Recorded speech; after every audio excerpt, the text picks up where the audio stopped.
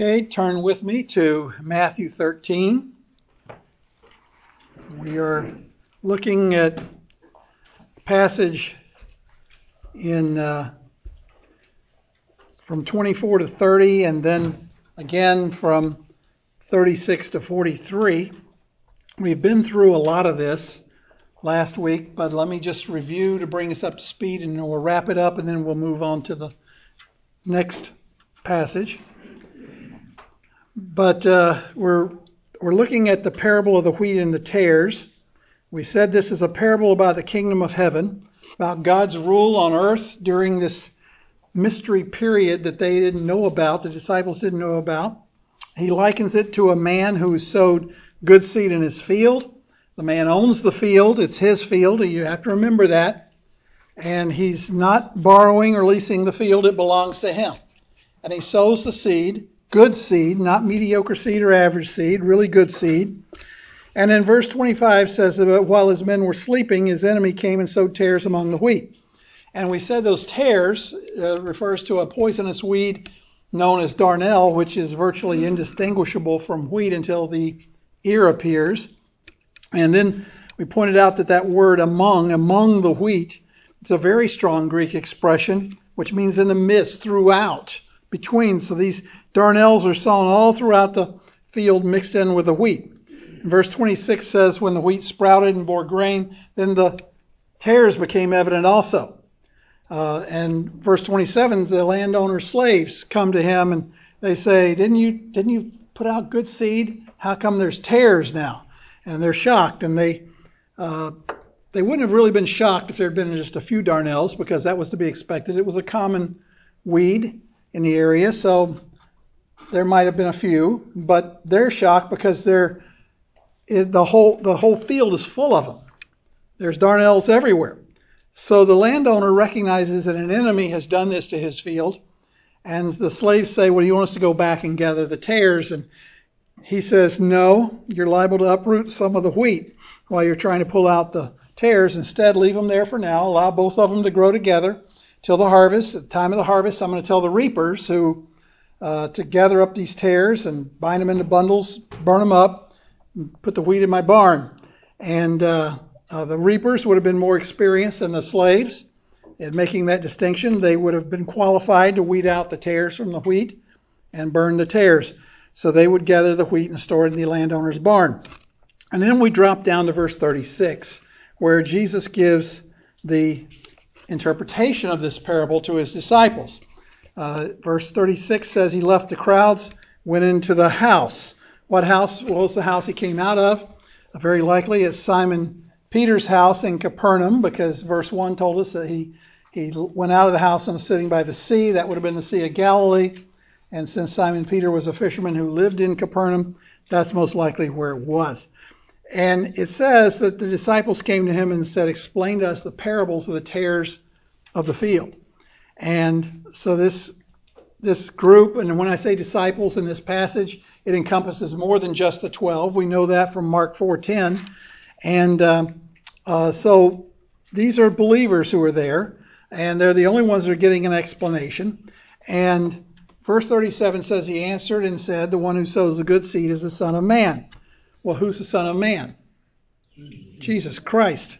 Christ is the Son of Man. That's his common title for himself. He used that more than any other title to refer to himself. It identifies him to be all that a man could be, the perfect man. It identifies him as the second Adam, representative of the race.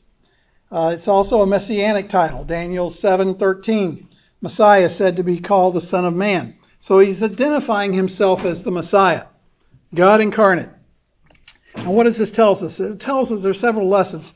It tells us that it's the Lord who's sowing the seed. Notice it says in verse 38 that the field is the world. So the Lord is sowing seed in the world. The world is his field. It belongs to him. It's his kingdom.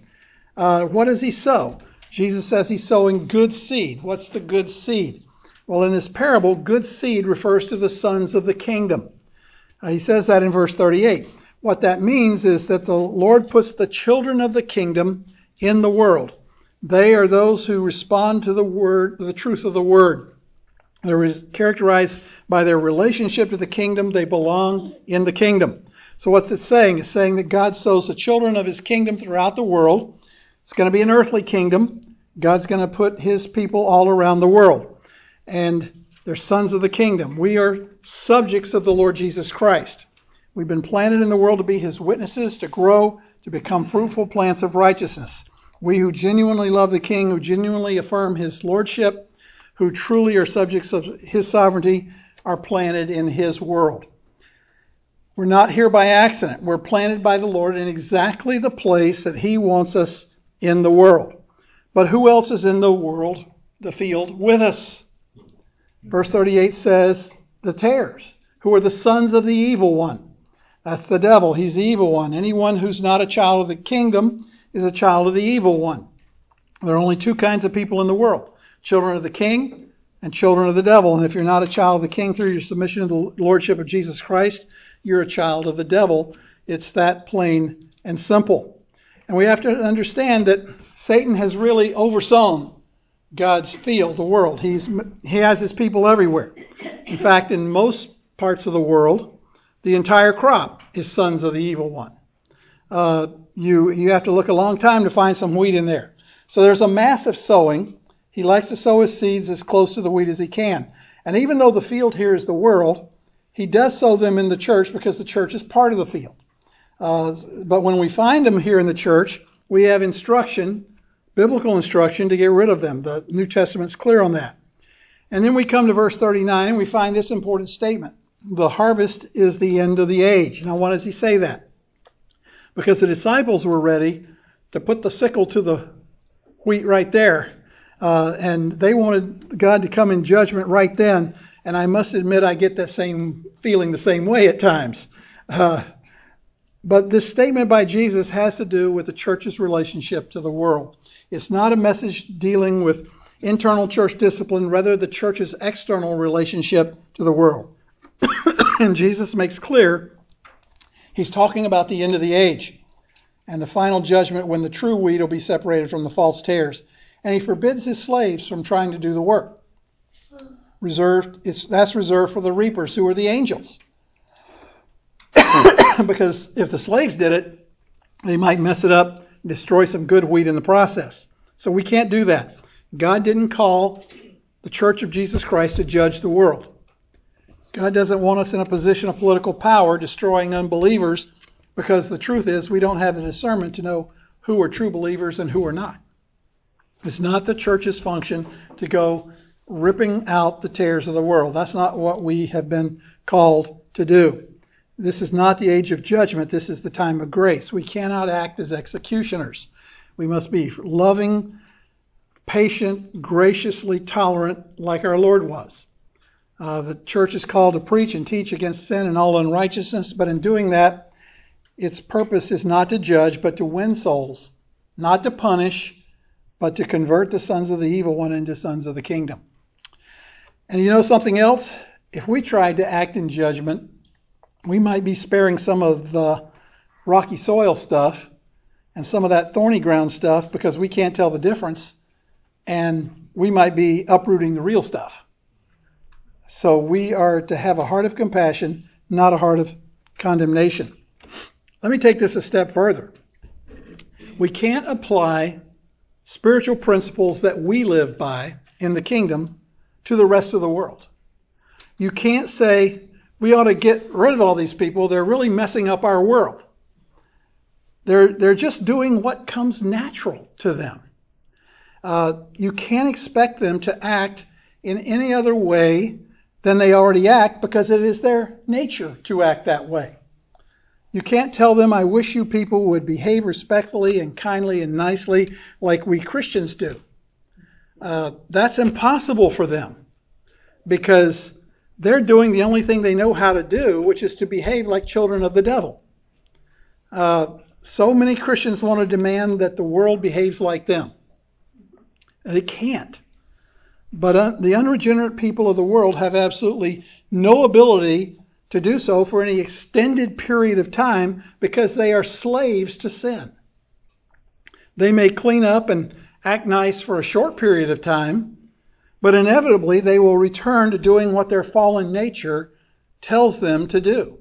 They're like the dog and the sow that Peter talked about in 1 Peter 2:22, which we have looked at in other lessons at other times. Salvation then calls us to a place that seems to be precarious because we're commingled with the world. But listen carefully. I don't think the Lord is greatly disturbed by that because the nature of wheat can't be changed. We may be next to the tares, but they can't change our nature. If we're truly wheat, right? But the converse is not necessarily true. The nature of the tares can be changed by the influence of godliness. And so we are called then to be patient, to share the gospel message, but not to demand that they live a certain way. We're not to call them to outward legalism. That's what the Pharisees did. We are to patiently live and behave like Jesus and share his gospel with them so that when they see our lives and desire to be transformed from a false tare to genuine wheat, that the Holy Spirit would do that in them. Now, that brings us to the climax in verse 39. Remember that back in the parable, he said, just leave the tares until it's time for the harvest, and the reapers will come and they'll do the separating. And verse 39 says, the reapers are angels. Now, that tells us a significant difference between angels and Christians. Angels are called to execute God's judgment. Christians are called to righteous influence. We're not called to judgment. We're not called to condemn the world. Now, we want to preach against its sins. We want to preach against its evils. But we want to love its sinners and evildoers and be gracious and patient with them. We are not God's executioners. That is not our task. We have an inadequate knowledge in the first place. We might end up making some terrible mistakes, as has been done so throughout much of history. So the scripture is saying that God's going to judge. He's going to judge at the end of the age, and the angels are going to be the reapers. And you can see over and over again in the New Testament, from Matthew to Revelation, how God has appointed the angels to reap. In Matthew 16:27, it says, for the Son of Man is going to come in the glory of his Father with his angels, and will repay each one according to his deeds.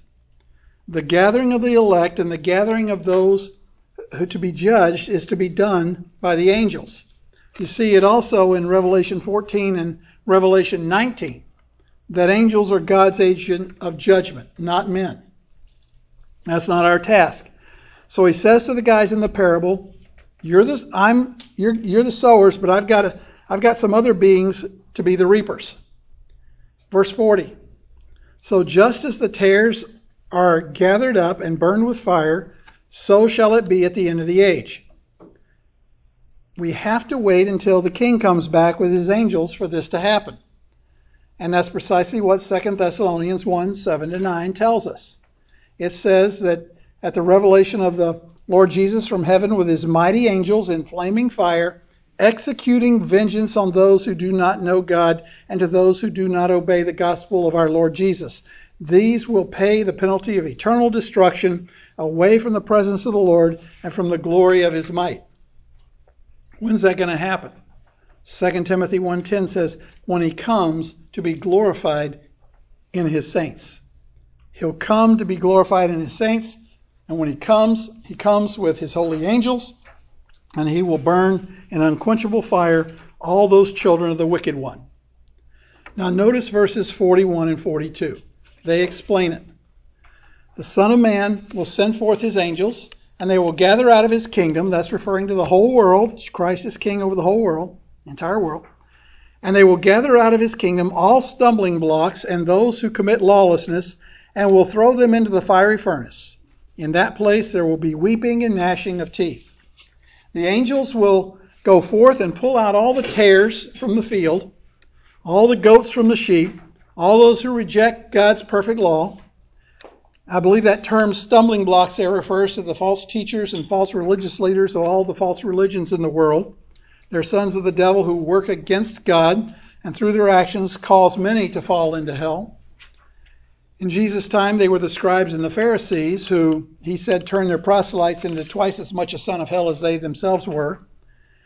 And the angels are going to gather all of these false teachers and all of their followers and all who do not know God, and they're going to be thrown into the fiery furnace. That's hell, in which there will be weeping and gnashing of teeth.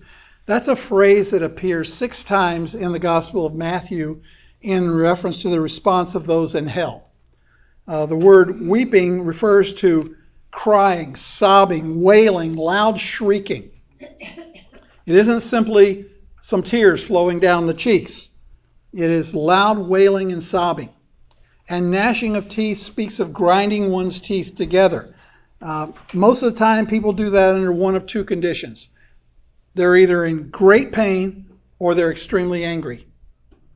I think both conditions will be found among those in hell. They will be in great pain, obviously, but they will also be extremely angry at God for sending them there, and their sinful hearts will continue to rebel against his authority over them throughout eternity.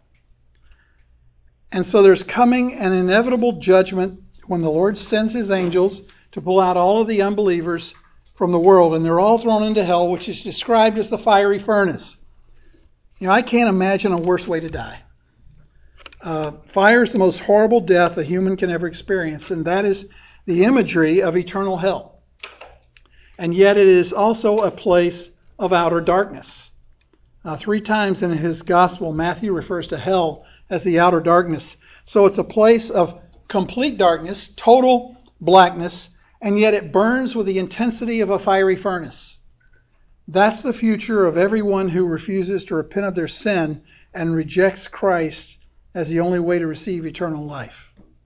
I can't tell you how many times I've heard people express the idea that they expected to go to hell for their evil deeds, but they thought everything would be fine because they're going to be with their friends, and it may not be very comfortable, but they'll be partying with their friends.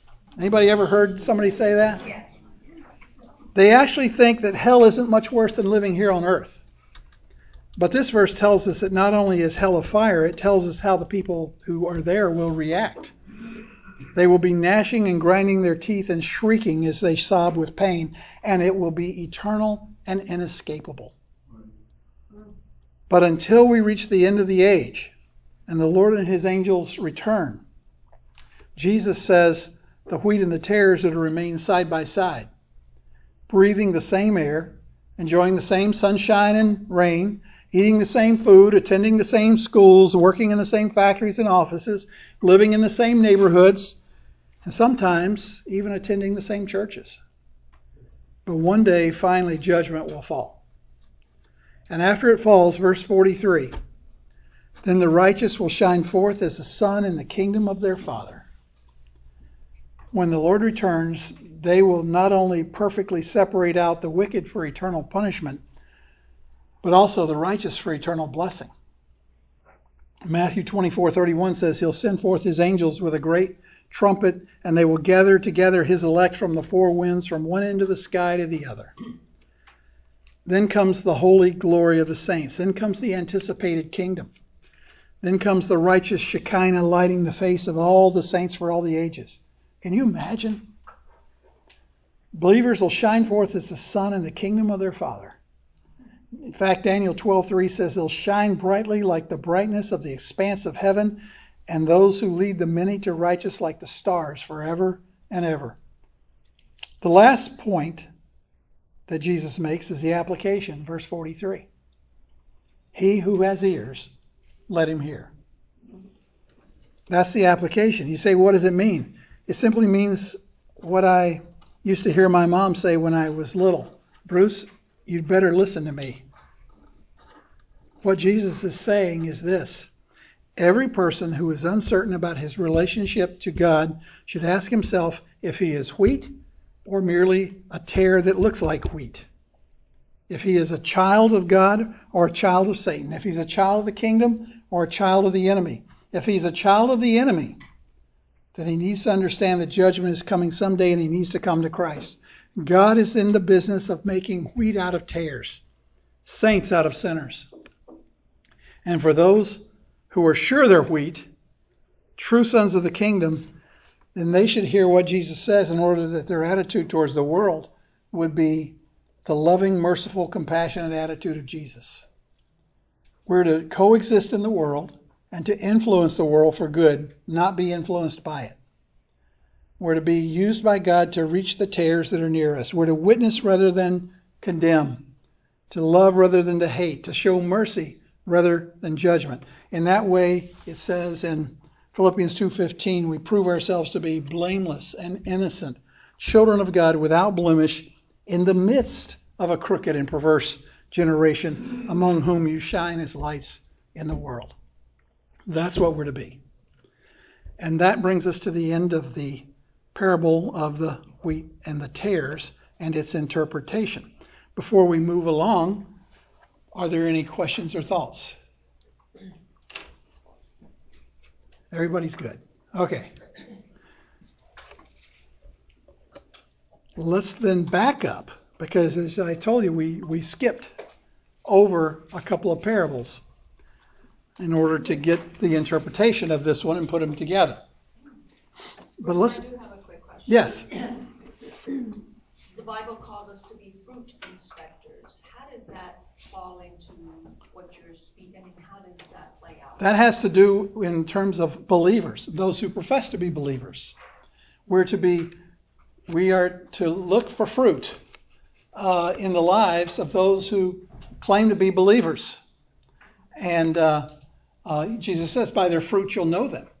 So we're to look for those. Somebody comes to you and they say they're a believer, and okay, and we go as we build a relationship and we go along, we're looking to see if we see evidence of that fruit. Are they really truly a believer? Or have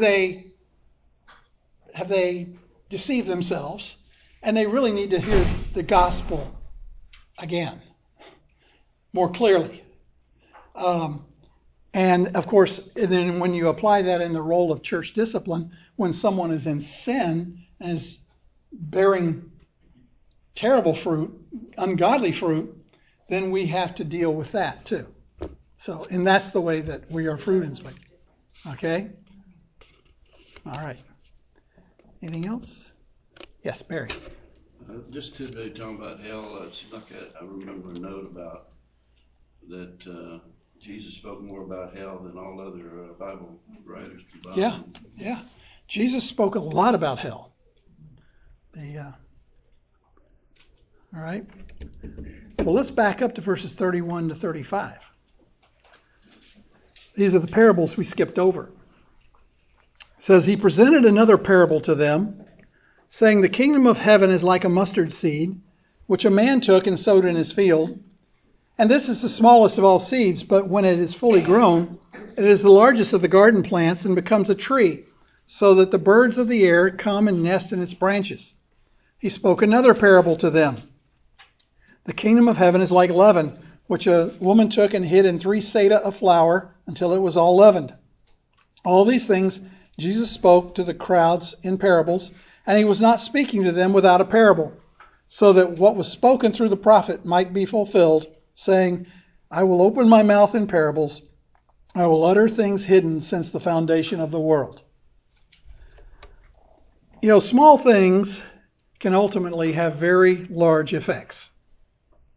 Did you realize that virtually all Western music comes basically from 12 notes?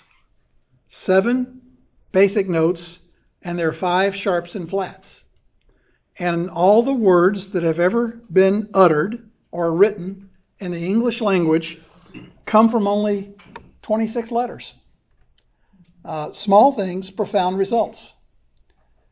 Lord Kelvin was a famous British mathematician and physicist who made some tremendous discoveries in the field of atmospheric electricity and thermodynamics, which have had ongoing benefits to the world for over 125 years. He was also a Christian who openly disagreed with his contemporary Charles Darwin and insisted that science proves that creation was designed by an infinite creator. And one of Lord Kelvin's experience provides an interesting insight into this matter of small things having large effects. He suspended a large chunk of steel weighing many pounds by a cord in his laboratory. And he then proceeded to wad up little bits of paper about the size of a pea and systematically throw those wads of paper at that huge hunk of steel. At first, that rather imperceptible tap had no effect at all. But eventually, that steel was swaying rhythmically back and forth due to the cumulative effects of the relentless tapping of those little pieces of paper. You see, each tap sent a tiny, undetectable wave of energy vibrating through that large hunk of steel, and each tap just added to that wave of energy until it started swinging. Small things, profound effects. On the negative side, I spent a large portion of my adult life working in law enforcement where we carried firearms every day and prayed we never had to use them other than when we were in training. But one of the things that a lot of people who don't know anything about firearms don't realize is that a bullet is actually very small. In fact, in a 9mm round, the bullet portion only weighs about 1/4 of an ounce. Even a large bullet, like a .45 caliber round, only weighs about 1/2 an ounce. But they do massive damage to the human body when they are shot from a gun. Small things, profound results. That's really the lesson of these parables. In an immeasurably more dramatic and important way, God would demonstrate through the church how a handful of believers, totally weak, inept in themselves, would, in His power, turn the world upside down. And the kingdom of heaven would grow and prosper despite Satan's opposition and would ultimately permeate and influence the whole world in Jesus' name. You see, the disciples were looking for Jesus to establish a kingdom of glory, power, majesty, wonder. They expected a kingdom where the unbeliever and the rejecter of the Messiah would immediately be devastated and destroyed. But it didn't happen. And Jesus teaches them why in Matthew 13. He says, before that kingdom comes, there's another form of the kingdom which you must understand so you're not confused. And in verse 11, he refers to it as a mystery form. That means it's something that wasn't revealed in the Old Testament. It was not laid out so that you would understand. It was hidden. And so now he's telling them about it. And he gives them 7 parables which explain to them the kingdom in its mystery form, which will take place prior to the millennial blaze of glory that they were anticipating. The first parable he gave them was about the 4 kinds of soil.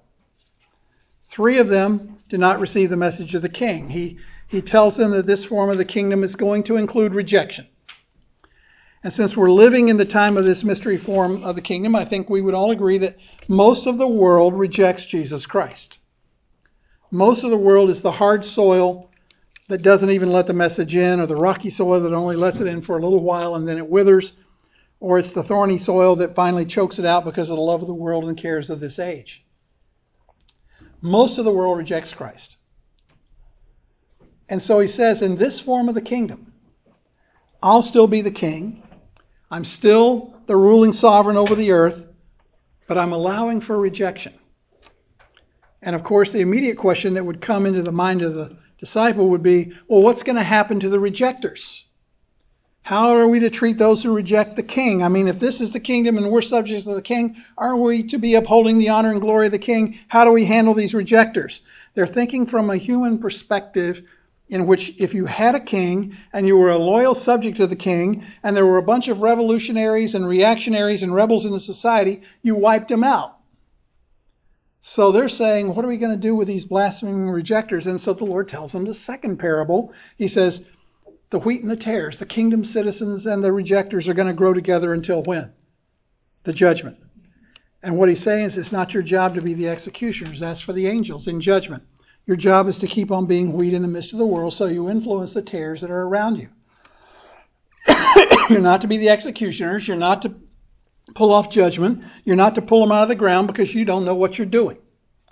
you're liable to kill some Christians in the process and let some non-Christians go because you can't see their heart. So your job is not judgment. Your job is evangelism.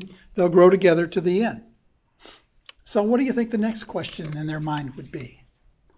They're going to be asking, well, if this is the kingdom, and we've got all these people who reject, and they're all over the place, and evil is so powerful and strong and dominating in its influence, then if the wheat and the tares are going to grow together, isn't that going to choke out the life of the kingdom? Isn't that going to strangle the power of Christ in the world? And so the Lord gives them two more parables. He teaches them these two parables that show that from very small, insignificant beginnings, the kingdom is going to grow, in spite of the opposition, to ultimately influence the whole wide world. The first two parables, the four soils and the wheat and the tares, talked about the conflict. They talk about the antagonism of evil and good in the kingdom. They talk about rejection and infiltration of evil. But the next two parables talk about the victory of the kingdom and its subjects. In the end, the tiny little mustard seed fills the earth, and the little piece of leaven leavens the whole loaf of bread. What starts very small ends up profoundly influencing everything. And so we move now from the two parables that describe the nature of the kingdom, it will be with believers and unbelievers side by side, to the two parables that describe the power of the kingdom. In spite of its smallness, it will sweep the world. There's another way to look at this. The first parable of the soils basically talks about the breadth of the kingdom. The seed is sown in the field, and the field is the world. It's the breadth of the kingdom. The second parable talks about the length of the kingdom. It will go on until the harvest. The third parable, the parable of the mustard seed, talks about the height of the kingdom. We'll talk about extent. And the fourth parable of the leaven talks about the depth of the kingdom as it's hidden in the dough and influences from within.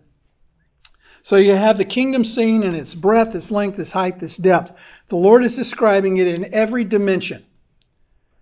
And after he's done with all of this, the next two parables he talks about its personal appropriation in the life of an individual after having described its general characteristics. It's a marvelous progression of thought that he takes with these parables. Now, Jesus doesn't explain these two parables to us, but don't feel bad. He gave us someone to explain them to us. Who is that? The Holy Spirit. And we're not cheated at all. He explained them to the disciples. Mark 4:34 tells us he explained all of these things to them. But for us, we have the resident truth teacher, the Holy Spirit, living in us. And because of him, we understand the mind of God is revealed in the Word of God, so we can fit this in with his plan. So let's begin by looking at the parable of the mustard seed. And I believe you'll be fascinated by this one. This describes the external power of the kingdom. Look at verses 31 and 32. He presented another parable to them, saying, "The kingdom of heaven is like a mustard seed, which a man took and sowed in his field. And this is the smallest of all seeds, but when it is fully grown, it is the largest of the garden plants and becomes a tree, so that birds of the air come and nest in its branches." Now, once again, Jesus uses the illustration of a farmer planting in his field. And he plants a crop of mustard. Why? Well, mustard has been used for thousands of years in the entire Asian and African continents. In fact, it is one of the most popular and widely used spices and condiments in the world. Mustard greens have been consumed in China for at least 3,000 years. And archaeological excavations have found that ancient civilizations in India used it 4,000 years ago. They would grind the seeds into a paste and dip it in, eat it like a dip or an appetizer. It was the Romans who first experimented with preparing mustard as a condiment. They mixed unfermented grape juice, known as mustum in Latin, with ground up mustard seed paste. And because mustard paste is very spicy and hot, it is called in Latin ardens. Okay? Means hot and or flaming. Okay? So when you take the must from mustum, and the ard from ardens, the word mustard was coined. Okay? And there are a wide variety of mustard seeds. And they're normally very hot. The yellow mustard we typically use here in the United States has been made from the mildest of all the mustard seeds and then mixed with a high proportion of vinegar, so it's not hot like other forms of mustard. I'm sure some of you here probably have tried and may possibly like various forms of mustard. You ever try the Chinese mustard that they serve with Chinese food? Too hot for me. I like hot food, but that's too hot for me. Mustard was used for many other things as well. It was not only used as a condiment and a food flavoring, but it was also used in medicine to make a mustard plaster, a poultice to serve as a protective dressing for a wound, and to stimulate healing. Ground mustard seed is still used as a soil additive to deal with soil-borne diseases.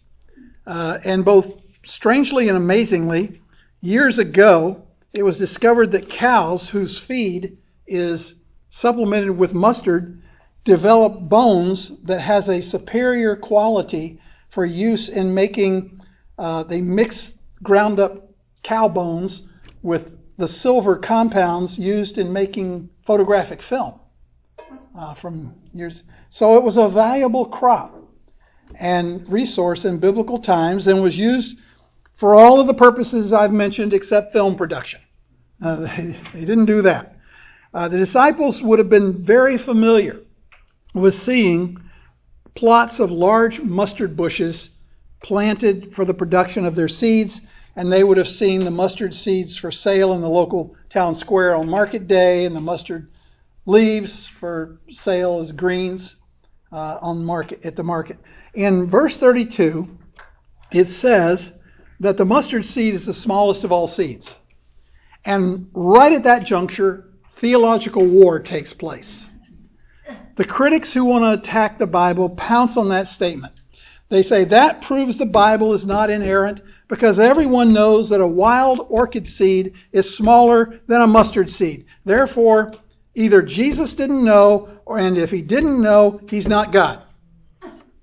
Or else they will say, he knew they were wrong, but he accommodated their ignorance.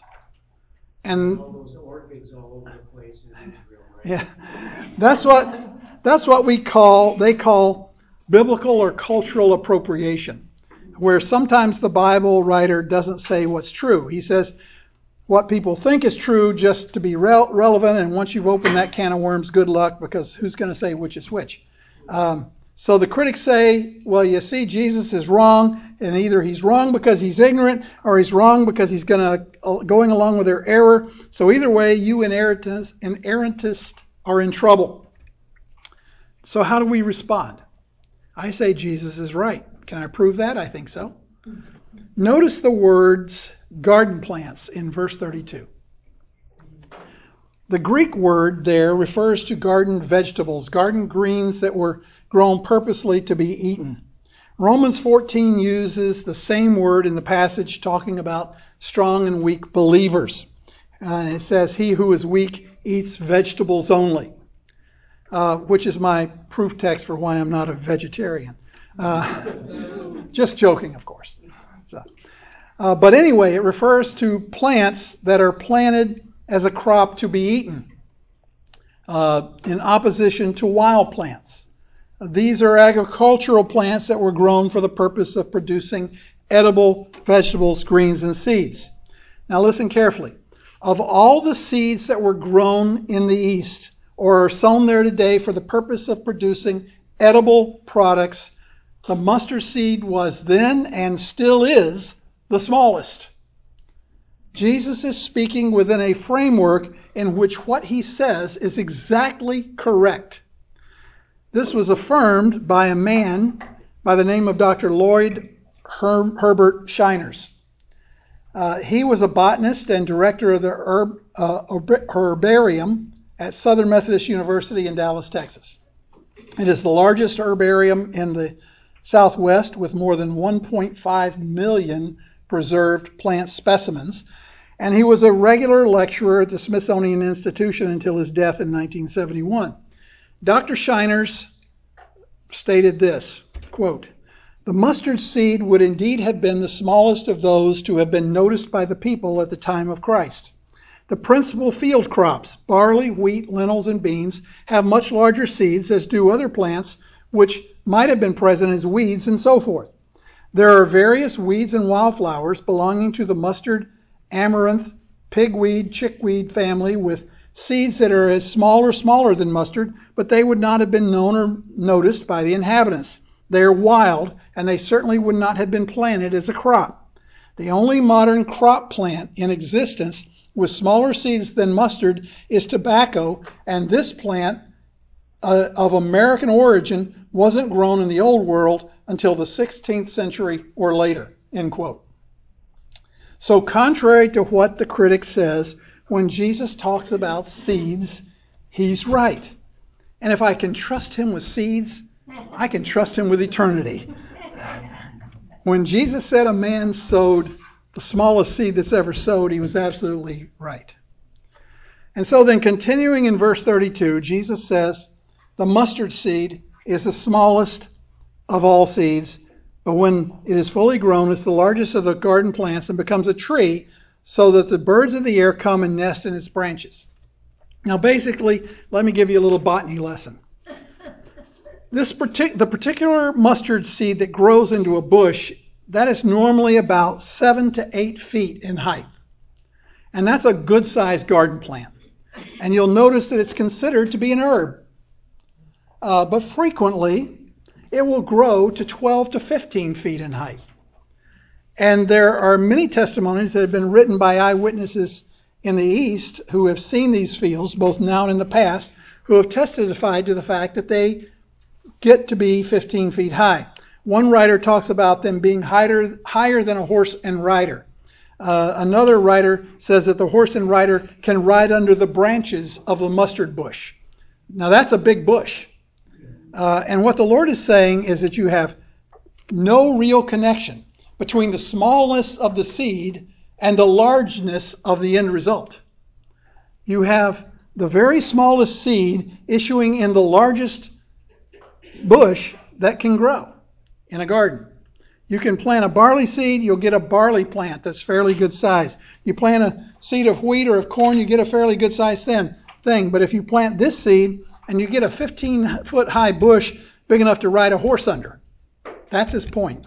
So the parable is not an exaggeration. It is a statement that is commonly understood by the listeners, as are all the parables. Their point is not an exaggeration. Their point is that they were commonly understood facts of life.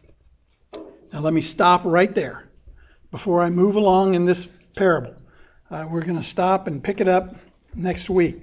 Any questions or comments from the botanist in the room who might want to elucidate on mustard seeds more?